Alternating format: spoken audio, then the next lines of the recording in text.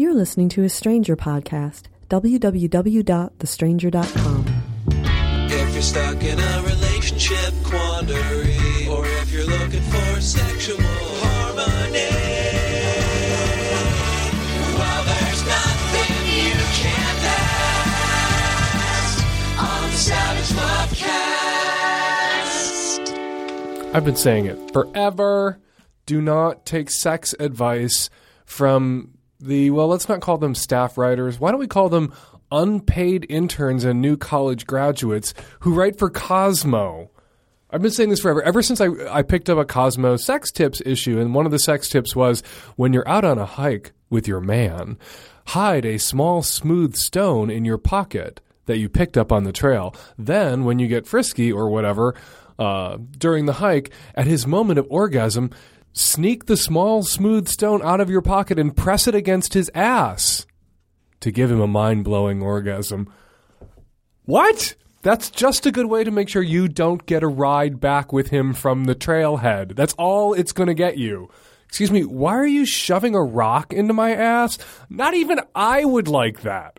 And I'm pretty sexually adventurous, and I'm a fag, and I don't want you shoving small smooth stones into my butt. I can't imagine the average straight guy, the kind of straight guy who would date a girl who would read Cosmo, would appreciate that move. So I've been saying for years, don't take sex and relationship advice from Cosmo.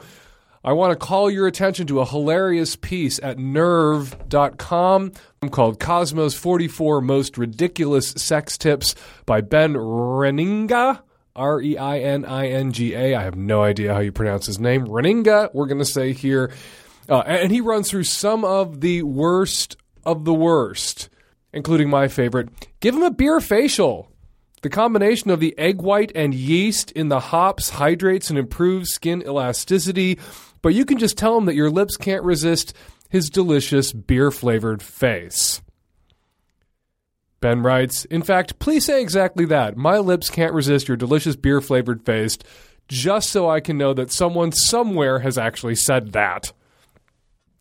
I wanted to draw attention to a theme that runs throughout Cosmo's sex tips, and Ben identifies, it keeps coming up, which is this mixing up of food and sex. Dip your breasts in edible body paint and use them to sponge paint his entire body, then lick it off. Cook dinner topless, apply a little tomato sauce to your nipple, ask him to lick it off. Take a few of your favorite erotically appealing flavor combinations like peanut butter and honey or whipped cream and chocolate sauce and mix up yummy treats all over his body. Feed each other ice cream in the dark, in bed. Not being able to see means more spilling, which means more licking up the mess. You know, there's fucking and there's dessert.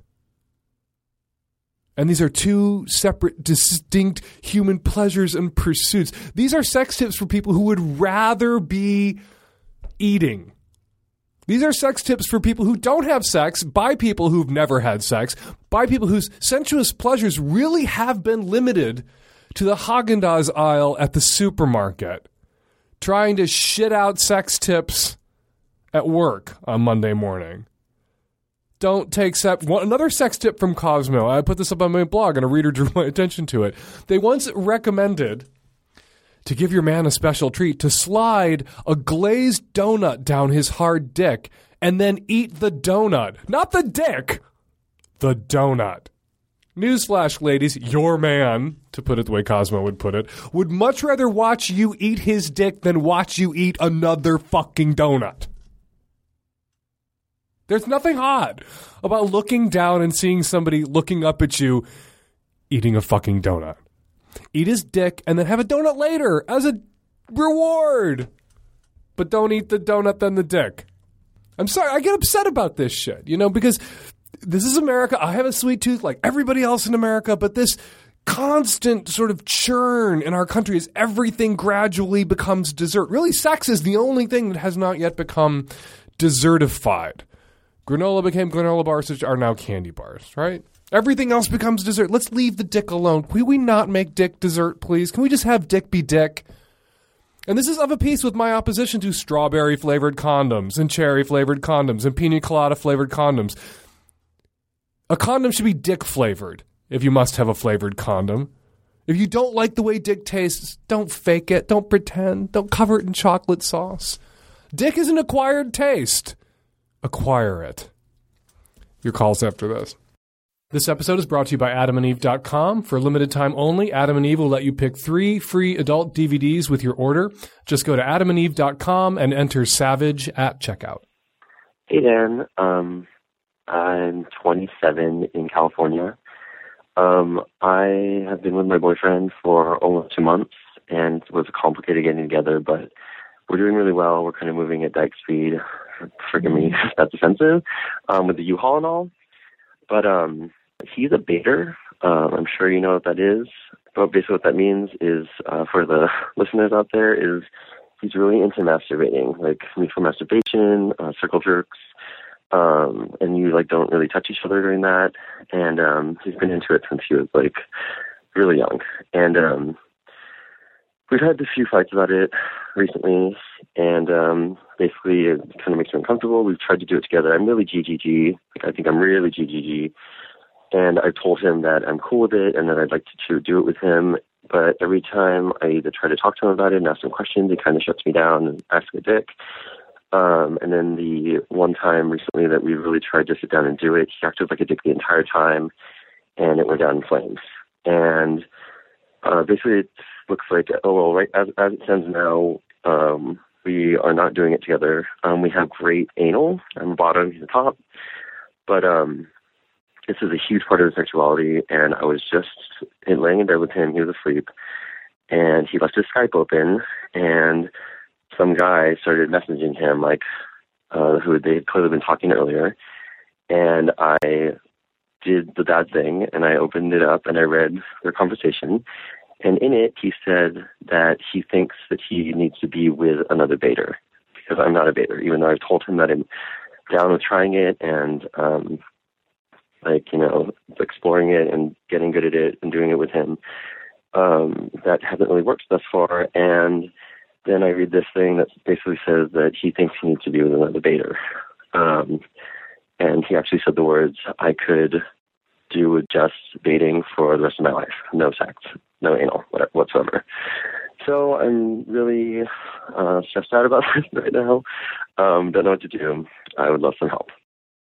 One good reason not to snoop, and I'm a realist when it comes to snooping. Everybody does a little bit of snooping, and I'm not down with the snoop Nazis who think it's the most unforgivable sin. People literally equate snooping with cheating, that, you cheated and they found out by snooping, but snooping's just as bad as cheating, which is complete and total and utter horseshit. But one of the reasons not to snoop is sometimes you read things you can't unread.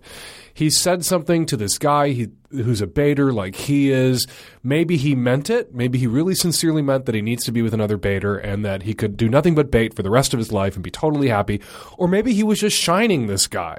Maybe he was just telling this guy what he thought that guy wanted to hear as a baiter because he was trying to hook up on a date with him. Or maybe he was just blowing off a little steam and saying to this baiter that, maybe what I need to do is be with a baiter for the rest of his life. And he didn't mean it because he obviously likes you. He can keep it up long enough to fuck your ass.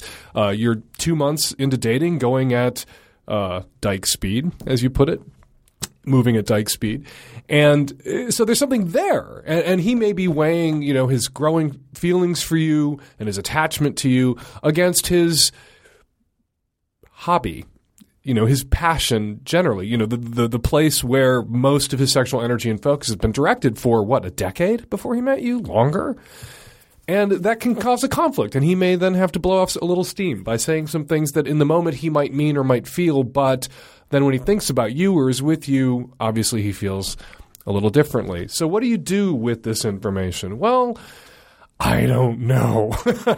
Sometimes you appear omniscient when you write an advice column or host a sex advice podcast because you appear to have all the answers. And that's because usually you don't play the calls or run the questions that you don't have answers for. I think you need to let this play out.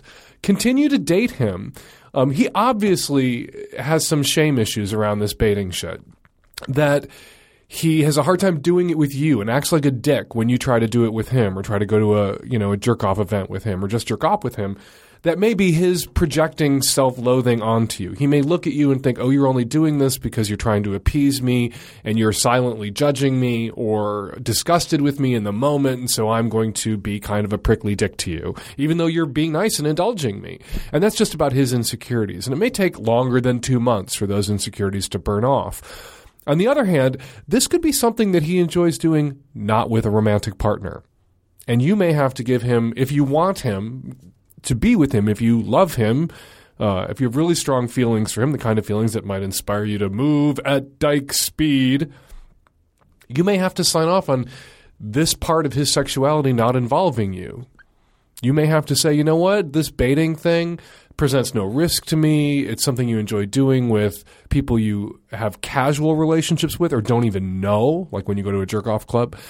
And obviously doing it with somebody that you have romantic feelings for complicates the experience for you. So, you know what, when you want to do this baiting shit, run wild. Go do it. Have fun. And then I'll be here at home waiting for you. And you can tell me about it or not tell me about it.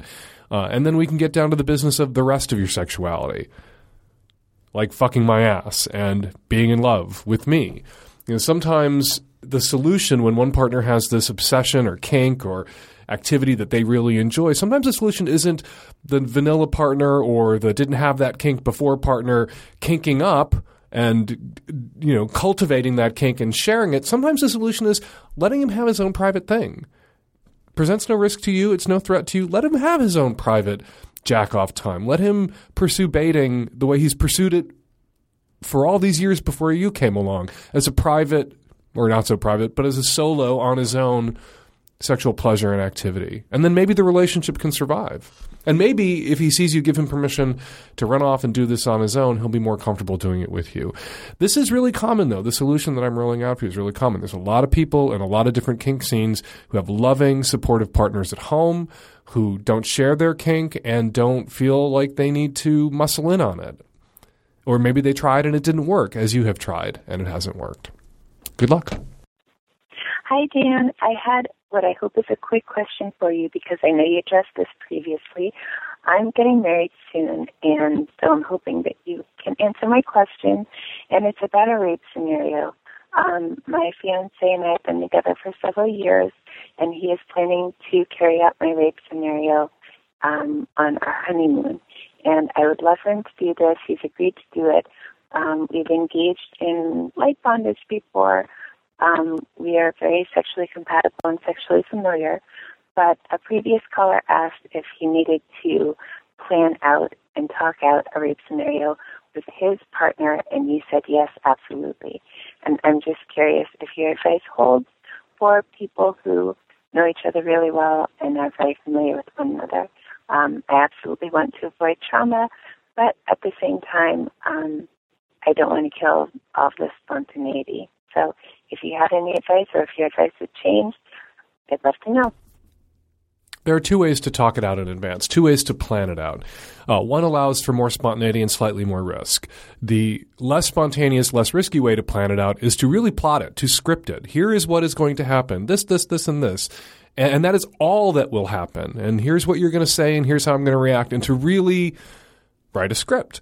The other way to plan it out is to say, here are the things that are not going to happen. You may not do this. We will not do that. Here are the things I don't think I want to hear. Here's things that you can't say because they're upsetting or too traumatizing or perhaps triggering. And so you plot out what's not going to happen, and then you leave it to the other person basically to do whatever the hell they want that wasn't on your no-go list. They may then stumble onto something that you don't enjoy, which is why you need a safe word, even with somebody that you know well when you're doing something new and different and challenging, when you're doing varsity level sex play. I don't have a problem with you guys incorporating a fantasy fulfillment rape scenario thing into your honeymoon, on your wedding night. I think that's actually kind of tremendously hot and says something about the kind of sexual connection you guys are going to have over the life of your marriage. And that's wonderful. You're not one of those couples who's going to define marriage consciously or subconsciously as the end of sexual possibility, pleasure, adventure, excitement, that, you know, now you have to get serious and it has to be love, sex all the time. I think it's great that you want to do this on your honeymoon. You do need to plot it out. You do need to script it out. Rape play, rape scenarios, rape fantasy familiar is a minefield that you're stomping around in. You need to know. He needs to know where the mines are so he doesn't stomp on one of them and ruin your wedding night. Hi, Dan. I'm a 27-year-old gay guy in a big city on the East Coast. My boyfriend and I broke up about 6 months ago. He was my first boyfriend. We were living together. We've been together for about 4 years. The breakup wasn't that bad. I'm pretty much over it. So I've had some good luck on Grindr and other quote-unquote networking tools since then, and have hooked up with a few guys, and I keep seeing more new ones I like, and I'm keeping my options open. My problem is that I tend to get pretty friendly with the guys I meet up with because I feel most comfortable hooking up after getting to know someone a little. I'm having trouble when it comes to the rules or conversations to have when it comes to a fuck buddy because I've never really had one before, and because I'm not really ready for a commitment. Since I'm not looking for a boyfriend, I feel guilty and a little slutty when I hook up with someone and eventually stop talking to them because I'm no longer interested, or there's another guy I want to see, or maybe things just fizzle out. I'm a little resistant to confrontation, so I find it hard just to come out and say what exactly it is I'm looking for right up front. And in a way, this is all very new to me because I was in a different place physically and mentally since the last time I was single. So what's the best way to approach these types of relationships so that I won't hurt anyone's feelings and get a reputation as the douchebag of the neighborhood? People get reputations as douchebags and players of the neighborhood when they exploit reasonable assumptions that other people might make. When you're not clear about what it is you want, what it is you're offering. If you're hooking up with people, they may make a reasonable assumption that you're attracted to them, and that if you're single, you might be interested in a relationship. If you're attracted to them but no relationship is possible because you're at a stage of life right now where that is just not in the cards for you, not offering that information up is to then exploit their reasonable assumption about your intentions. You get a reputation and people think you're a bag of dicks. So what you need to do is you need to disclose, and there's a lot of people out there hooking up, and a lot of great relationships start with hooking up. In gayland, hooking up isn't viewed as in any way a block to the beginning of a beautiful relationship. A lot of beautiful relationships start with a hookup. So when you're hooking up and you guys are having that hookup conversation, all you have to do is drop into it that you just got out of a long-term relationship, you're not looking for anything serious, you're not against a regular thing, but maybe a fuck buddy thing. And then be kind. Be nice. And if that person is hooking up in hopes of something becoming a relationship, they won't hook up with you. If they decide to hook up with you anyway, even if they're looking for a relationship and they get hurt, then that's their responsibility. You're not the asshole. They're the fool. But you'll mostly drive away the guys who are hooking up for a relationship or hooking up in hopes of a relationship blossoming. And if you're just honest and open, nobody can fault you. That doesn't mean people can't still gossip or say mean things. If their feelings get hurt, they can. But you're going to be good. You're going to be golden. And you won't have anything to feel guilty about. So just disclose. Now, don't make the mistake of treating people who are your fuck buddies or that you hook up with poorly as a means of communicating to them you're not interested in anything serious, that I will fuck you, but I will not be nice to you, because if I'm nice to you, then you're going to think I want a relationship, and I don't. Just say you don't want a relationship and then be nice to them. People who hook up and then treat people like dirt or like, a dirty tube sock they just jacked off into, they get reputations, even if they're clear that all they're interested in a hookup. Be clear, all you're interested in a hookup, but then treat the people who are kind enough to get naked with you and get you off decently and be friendly with them. A lot of great, not relationships, but friendship relationships can begin with a hookup too, if you're kind and decent and honest and upfront with the people that you're hooking up with. This episode is brought to you by AdamandEve.com. For a limited time only, Adam and Eve will let you pick 3 free adult DVDs with your order. Go to AdamandEve.com and order almost any one item at 50% off. Choose a new adult toy, lube, or almost anything from over 18,000 adult products. Then at checkout, enter offer code SAVAGE, and you'll get to choose 3 free adult DVDs. That's right, you get to choose your own DVDs. Plus, receive a free mystery gift and free shipping on your entire order. Choose from all kinds of genres for both gay and straight folks. And now you can also shop on your mobile phone at Adam and Eve. That's AdamandEve.com and enter Savage at checkout. Hi, Dan. My name is Tracy. I'm 23, married, and I need your help because I have no idea what to do. Sex has become remarkably painful for me in the last year and a half. I've been sexually active for 5 years and have never had a problem until now. I've gone to 2 female gynecologists and told them my problems, and they both asked if my husband was doing foreplay, to which I said enthusiastically yes. They both did exams and found nothing wrong. In fact, they both said I was remarkably healthy. In the end, they both changed the birth control I was on, but it didn't really help, and they have no idea what to do. My husband, on his part, does everything right. We do oral and fingering to make sure I have orgasm several times before we even dare to do penetration. Penetration is when it starts to hurt, and it ebbs in the middle of sex, and then it comes back with a vengeance after a random amount of time. Sometimes it's right before I come. Sometimes it's when things start like really getting hot and heavy. Sometimes I even make my husband come early so that the sex can be over since it's so painful. I have no idea what to do, and at this point I'm starting to even avoid sex and just don't mention to my husband because every time I think of sex now, I also think of pain. I literally have no idea what to do. I am completely healthy. I have no STDs. My weight is under control. I don't have any blood problems, et cetera, et cetera. I've changed my birth control 3 times, and it's never helped. Even using my dildo is painful as soon as I put it in. I have no idea what to do. Please help me. Joining us by phone, Dr. Debbie Herbenek, a research scientist at Indiana University, a sex educator at the Kinsey Institute, and author of 5 books about sex, love, and vaginas. Her newest is Sex Made Easy, and Debbie is the only person who's ever chased me around a room with a vulva puppet that I've condescended to speak to again and again and again.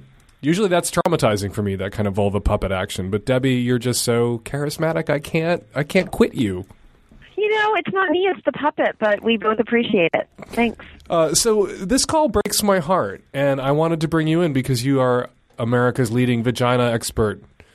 What's the take on this? She's been to gynecologists, she's changed up her birth control 3 times. What do you think could possibly be going on here? You know, it's a really good question. And, you know, we struggle a lot with issues around women's pain during sex and women's genital pain in general, whether or not it's during sex. A lot of women have pain during sex. In one of our studies of, women in the U.S., we found about 30% of women had difficulty with pain during the most recent time that they had sex. I'm not surprised that her gynecologists haven't been able to figure it out yet. That's common. She probably needs to see somebody who focuses just on vaginas and vulvas to get to the bottom of it. Where do you find someone who focuses just on vaginas and vulvas? Perfectly. There's actually a place that does this. It's called the International Society for the Study of Vulvovaginal Disease. I like to call them the Vagina Society, but they are more than that. And their website is issvd.org. The National Vulvodynia Association is also a place that's specifically focused on women's genital pain issues, and their website is nva.org. So those are good places to start. You know, I think, in the meantime, though, she probably needs to stop switching birth control pills all the time. I understand her wanting to sort of get to the bottom of this, but that's unlikely to fix anything. I think her doctors have been right to ask about whether or not she's engaging in foreplay. The thing I would ask is it actually exciting foreplay? So it's not just like doing stuff before you penetrate, but is it like exciting and arousing enough that you feel lubricated and your vagina expands and things are sort of setting you up for more comfortable sex?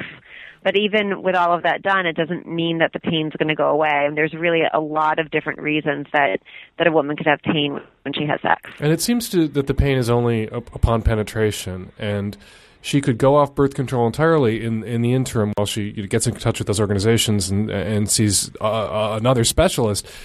It sounds like they could be sexually active and just not do penetrative sex for the moment and maybe take some of the pressure off. Yeah, I think taking a break from vaginal intercourse would be a great thing. It really broke my heart when she talked about associating pain with sex and sort of not even wanting to think about sex. And there's so many other ways to have pleasure and to enjoy each other that it makes sense. And, I can't imagine that her husband's really psyched about having sex and hurting her either. So I think it would probably be a good solution for both of them to think about other ways to sort of play around. Yeah, you don't want to create that kind of negative feedback loop where you start to fear sex and associate it with pain because that can become a little bit of a self-fulfilling prophecy, which is not to say this is all in your head, but you're adding this layer of anxiety and trepidation on top of the physiological pain that you're already experiencing, and that itself can become kind of triggering. Exactly. It doesn't help. And, I didn't get a sense of sort of how frequently she has sex. She certainly talked about using her dildo, for example, but I also wondered, sort of how long has she ever sort of given her vagina a break, right? Like, has she gone like a full week or two without putting anything in it or, potentially irritating it more? No fragrance products, no sort of soaps up inside there, maybe not even tampons, and, but just really sort of giving her vagina a break and coming back and sort of seeing how it feels as well. So sometimes when the vagina tears or has other problems, it can take several days, sometimes even a week, to really heal up. And when we say give your vagina a break, we're not saying don't be sexually active, don't be intimate. You can give your vagina a break and do other things and stay in the game and still pleasure each other and still get off. We're not like recommending, I assume you're not recommending celibacy. Right. I'm just recommending, treat your body carefully. And so, and it sounds like, I guess one thing to talk about too is it really sounds to me like the pain is inside. So when I say vagina, I mean like the birth canal, which is different than the vulva, which are the outside parts. And so I get the sense that her pain is internal. If I'm wrong about that, then I should probably want to give her vulva a break for, a week too. So that might mean doing other things. You can still be sexually active, but treat those parts with care. Take them off the menu. Can you give the names of those organizations again one more time for the caller? Yeah, National Vulvodynia Association is nva.org. They're really focused on pain issues, and the issvd.org, which is what I call the Vagina Society. Dr. Debbie Herbenek, research scientist at Indiana University, sex educator at the Kinsey Institute, author of 5 books about sex, love, and vaginas, newest, Sex Made Easy. Pick up her books. They're wonderful. Thank you so much for joining us today, Debbie. I really appreciate it. Thanks for having me. Hi, Dan. I'm calling with a question about a friend of mine. He's a straight guy in his late 20s who recently revealed to me that he's really kinky. Specifically, he's into being feminized by a dominant woman, being forced to wear panties or makeup, being called a bitch, being forced to suck a strap-on. He's been having these fantasies since his early teens. I'm the only person he's ever told this to, and he's expressed a great deal of shame about these kinks to me. I'm pretty kinky myself, and I've been trying to be really supportive of him. Tonight I had a conversation with him where he was telling me about a girl he really likes and who he's hoping to date. He said meeting her has made him realize what he really wants from his life. He wants a wife and kids and to be a successful professional in his community. He's decided that his kinks are completely discordant with these goals, and he's determined to get past them by not watching the porn that he likes and, in general, by just putting his fantasies from his head. He said that he once went 3 months without watching this type of porn, and that he felt like he thought about his feminization fantasies a lot less and felt generally more confident in his life. My theory is the increasing confidence is probably because he wasn't mentally shaming himself constantly for liking what he likes. But I'd be interested to hear what you think about that. I certainly disagree with him that his kinks are not compatible with living a so-called respectable life. I have a lot of the same life aspirations as my friend does, and I have no plans on giving up my fetishes. My question for you is it possible to simply ignore a deep-rooted kink like his?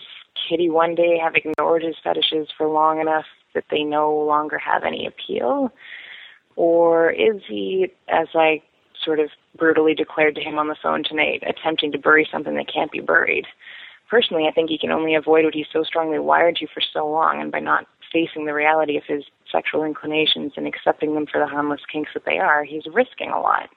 I mean, what happens 5 years from now after he's promised to be monogamously married to a vanilla wife, possibly with a kid or two, and he realizes that this is still something he wants or even needs to feel sexually fulfilled?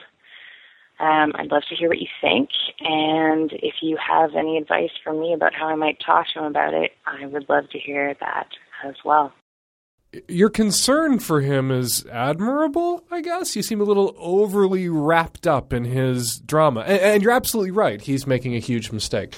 I'm going to appropriate a Langston Hughes poem right now and read it. It's kind of an inappropriate usage of this Langston Hughes poem. I'm repurposing it to the kink community. So, of course, writing about the African-American community, about the civil rights movement, about institutionalized discrimination and racism in American society. But I'm going to now read it, and I think it's kind of about your friend in this context. A dream deferred. What happens to a dream deferred? Does it dry up like a raisin in the sun, or fester like a sore and then run? Does it stink like rotten meat, or crust and sugar over like a syrupy sweet? Maybe it just sags like a heavy load. Or does it explode? It explodes. You can run from your kinks. I recently wrote a column in which I quoted Dr. Paul Fedorov, who's a neuropsychiatrist and a forensic psychiatrist and director of the Sexual Behaviors Clinic at the Royal Ottawa Mental Health Centre in Ottawa. And he has taken people who have kinks that they find shaming or disabling or dangerous and given them low-dose SSRI, selective serotonin reuptake inhibitors. And it's cured these guys of their kinks, made them go away. The thing is, though, that what these drugs do is they destroy a man's libido. Other people have prescribed chemical castration drugs to people who are wrestling with a kink that they think is, as you so, I thought, poetically put it, discordant with their life goals. What your friend needs to do is reconcile, I think, it would be healthier for him to reconcile his goals with his kinks, as you have. There's nothing about your kinks that can prevent you from having a family life. There is something about your kinks, though, that can explode a family. That if you are gay and you marry and crap out a couple of kids with your wife because you think the best way to nail your closet door shut forever, you will stumble the fuck out of that closet eventually. Desire will out. What happens to that kind of dream deferred? It fucking explodes. Look at Ted Haggard. Look at Larry Craig. Look at George Riekers. It doesn't – you can't bottle it up forever. Your friend, if he marries someone – if he forms a relationship with someone where he's hiding his true sexual interest and true sexual nature from, eventually that will out and it will destroy his life. He would be a fool. But, it's his foolishness. You don't need to worry about him. If he's going to throw his life away like this, if this is how he has to learn that lesson, then this is how he has to learn that lesson. You can talk some sense to him. You can say, don't do this. Don't do it, A, to yourself, because you're going to be miserable. And B, don't do this to this girl. That's not fair. To marry her under false pretenses like that. To marry her not because you love her, but to marry her because you think that she's the dam that's going to hold back all of that sexual energy, all that water. One day the dam is going to break and everything that you built will get swept away. What you need to do is find someone who is down with your kinks, who enjoys them too, or who can tolerate them or adopt them, as the first caller on today's podcast has tried to do with his boyfriend, the baiter.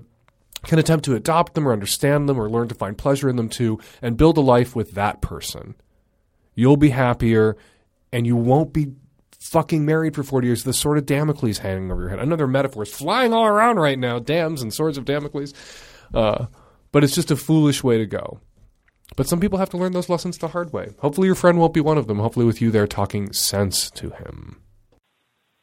Hi, Dan. 24-year-old straight male calling from Chicago. Got kind of a good problem here. I've been seeing this girl long distance for about a month now. Now, I know that's not very long, but we do have a lot of history. Always had a spark, hooked up in the past, yada, yada, yada.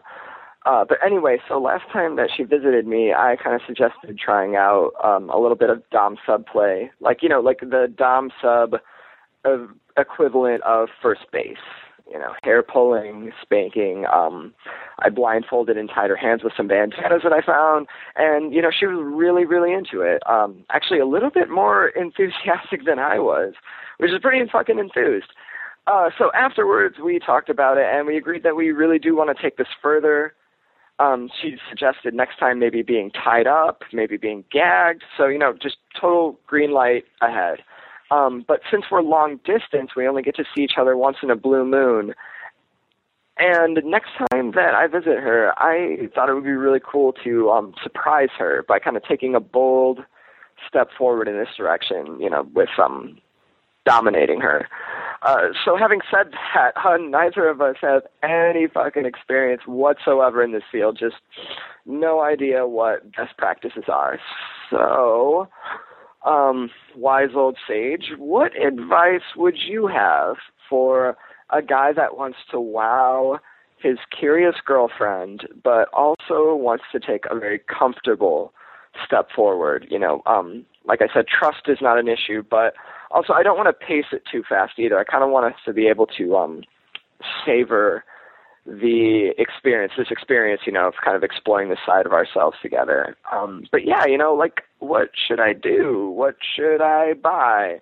Even like, how should I talk at her when, we're doing this to kind of make it authentic, like attitude-wise. Just, questions like that to kind of take this, step forward, this bold foray into this world. So I would love your advice. Thanks, Dan. Advice for guys who want to wow their girlfriends. The first bit of advice would be, don't call the fag that you are asking for help wise old sage, because fags generally don't like to be called old. But we're going to leave that. I'm going to give you some advice. Here's what you do. Don't not be yourself. You're psyching yourself out to think that you're going to have to suddenly turn into BDSM Dom Sub David Copperfield and just blow her fucking mind. Be confident that you are already blowing her fucking mind, that you guys are stepping outside your comfort zones. You're exploring some new territory. You don't need to suddenly, the next time she arrives, be exploring territory in another solar system. You can keep taking these baby steps. You did a little hair pulling and spanking and some very light bondage that time. Now, what's the baby step? How do you escalate from there? Just a little bit. Well, you can acquire some decent restraints. Don't get handcuffs. Handcuffs hurt. And they twist and they cut off bones and nerves. They don't cut off bones, but they can cut into bones and nerves and make people numb, and they tighten when you don't want them to. If you really like her and you have a little bit of money laying around and you want to help create good American jobs, go to a sex toy store and buy some good American-made BDSM leather wrist cuffs and ankle cuffs and tie her to the bed and blindfold her. And then you can let her imagination do a whole lot of the work. Once she's blindfolded, she won't know what's coming next. Every touch will be a heightened sensation. And then when it comes to the Dom subplay, don't feel like you have to bust out some crazy ass scenario and you have to start acting and you have to be Darth Vader and she has to be Leia. Just be yourselves. You are who you are, and that's sexier than faking something ineptly at this stage. Be who you are. You're 24, you're young, you're hot, you're straight. She's into you, she's submitting to you, and you guys are doing some new crazy shit, and it's hot. The end. And then you can talk about that. You can talk about, that she's doing what you say because she's such a horny fucking girl and she's so turned on by this. So you can just work that angle, and that will be enough. And in the meantime, if you really want to get up there, if you really want to one day be a total Dom Sub BDSM, player who can spin out David Copperfield-esque productions and blow women's minds who are more experienced, start watching some BDSM porn. Kink.com is a good place to start. Get some BDSM literature. Read how-to manuals. Read about safety. Read about best practices. And email each other back and forth about it. Unpack your fantasies. If you trust that she will delete your emails, you will delete her emails. You're not going to forward them to her parents if you guys have a big bad bust up. And talk about it. Talk about what turns you on. Talk about where you want to go, and then take baby steps until you are there. And don't call fags who host podcasts old. That's not a good practice. Hi, Dan. I'm a 25-year-old straight woman currently living in the South. I, up until recently, have been happily working at a somewhat Christian-run and socially conservative coffee shop. I know. But I've mostly enjoyed the challenge of being the only liberal atheist barista. However, something happened at work the other day that I would love your opinion on. Basically, a middle-aged couple came in separate cars to the cafe. They had normal orders. I should mention they're a straight couple. And they seemed to be discussing some pretty serious stuff. At one point, I had to walk in between them to change the music, and I did so politely and quickly. But the woman seemed pretty distressed and gave my coworker and I dirty looks when she left. Then, 5 minutes later, without her husband, she came back, demanded the manager's information, and stormed out. We were really confused until she called an hour later and let loose hysterical at my coworker, claiming that a barista wearing red boots and purple shorts, a.k.a. me, was propositioning her husband and trying to destroy their marriage. She claimed that I was flirting with him nonstop even before she got there, and that I'd come to change the music just to entice him. She even told my coworker that she didn't appreciate escorts providing inappropriate and inhumane services to her husband. She promised to come in the next business day and tell all the details to my manager so that he may take action on me. I can assure you that I did not proposition her husband, a bald man in his 50s. I don't remember anything about him, his order, or doing anything that his wife would have had any details about, as she said. I admit that I do sometimes dress provocatively, but the only thing I had on that day that anyone could say was provocative was bright red cowboy boots and a cute half apron. And although I do have a pro-sluthood lifestyle, I am not by any means a home wrecker. So I find the situation pretty fucking hilarious when I look back at it. But honestly, I've started feeling a little humiliated. I read about slut-shaming before, and I wanted your opinion. Do you think this is slut-shaming? Since she accused me of being a homewrecker based on a bullshit first impression, please let me know. I don't think this is slut-shaming. This is just some fucking crazy dumb fuck that you cross paths with, who is obviously having problems with her husband and is paranoid and insane about sex. Maybe she's a batshit fundy Christian. They're often pretty fucking crazy about sex, and maybe not. Not everybody who has these kinds of reactions when their husband glances at a cute barista is a fundy Christian batshit nutcase. But, you know, based on where you said that you live and how most people are, there's a lot of paranoia about sexuality and a lot of anger and resentment, particularly at women and young women about their sexuality, about their sexual expression. There may be a slut-shaming element to this. She may be jealous that you are young and you're hot, and she perceives that as illegitimate and somehow an assault on her marriage. Because when she married this now middle-aged bald guy, not that bald guys can't be hot, but when she married this middle-aged bald guy, she had it in her head that perhaps all other women on the planet would evaporate for him and he wouldn't be able to see them. You know, anytime he looked at a woman after marriage, she would be pixelated like a bad guy on Cops. Because that's what, you know, Cosmo and romantic comedies and religious leaders tell people.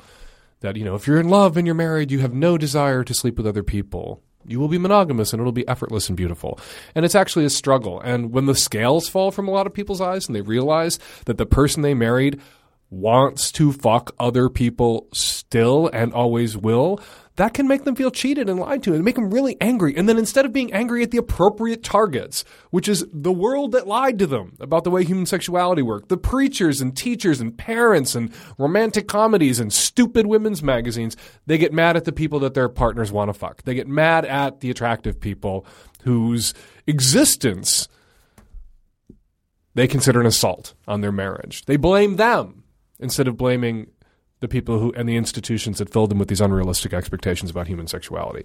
I don't think it's slut-shaming in particular in this instance. It's just more evidence of the way we fuck people up about sex in our culture. And I'm sorry that you got the blame for it, but you should laugh. This is funny. This woman is ridiculous. Not only she's a ridiculous individual with her head up her ass, but she's evidence of how far up our asses, our culture is about sexuality. You drew it out. But you are not to blame, and you are not a slut. Have fun. Get the fuck out of there. Wherever you're living, get the fuck out of there. Move somewhere saner. Not that this won't happen somewhere saner, but it's less likely to happen somewhere saner.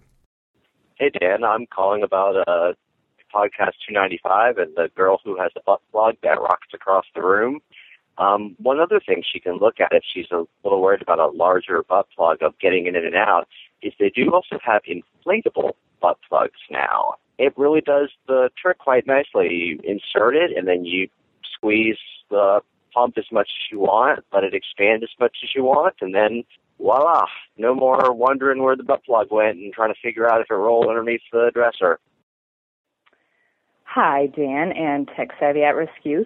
I'm calling to say that the woman who called in and said not to all the men to not send pictures of their dicks, she needs to speak for herself and only herself. I absolutely love getting those kinds of photos from my boyfriend. I'm sure many, many millions of women out there do as well. So, Dan, I think you're probably incorrect that most women are like that caller. I think the opposite is probably true. I don't think they look squirrely. I don't think they look weird. I think they are awesome, and it is an absolute instant turn-on. So, just another perspective. Hi, this is a comment on episode 295 about the woman who doesn't like penis pictures sent to her. My boyfriend and I are in a long-distance relationship, and we have a lot of phone sex, and I love getting his responses to my nudie pictures, which is his big, beautiful hard on. I love it. It makes me feel like I'm turning him on, and it's wonderful. I didn't know I was such a cockhound, but it's an awesome thing, and I do appreciate that he takes into account angle and perspective. I think those are important as well. So I don't think it's a bad thing to send pictures of your big cock to your girlfriend or your boyfriend. I think it could be an awesome thing, but it should be welcomed, and maybe, ask him if, hey, do you want this picture of my big hard-on because you turned me on and I want to show you. And we're going to leave it there. 206-201-2720 is the number here at the podcast if you'd like to record a question or a comment for a future show. If you want to make sure your comments get seen, there is a comment thread attached to each and every podcast at thestranger.com/lovecast. Please follow me on Twitter at fakedansavage.com. And, of course, read my column, Savage Love, every week in alternative weekly newspapers all over the world. And online, you can find me at thestranger.com/savage. 206-201-2720. That's the number here at the podcast. Give us a buzz. Me and the tech-savvy at-risk youth. We'll be back at you next week. Another installment of the Savage Lovecast. Thanks for downloading.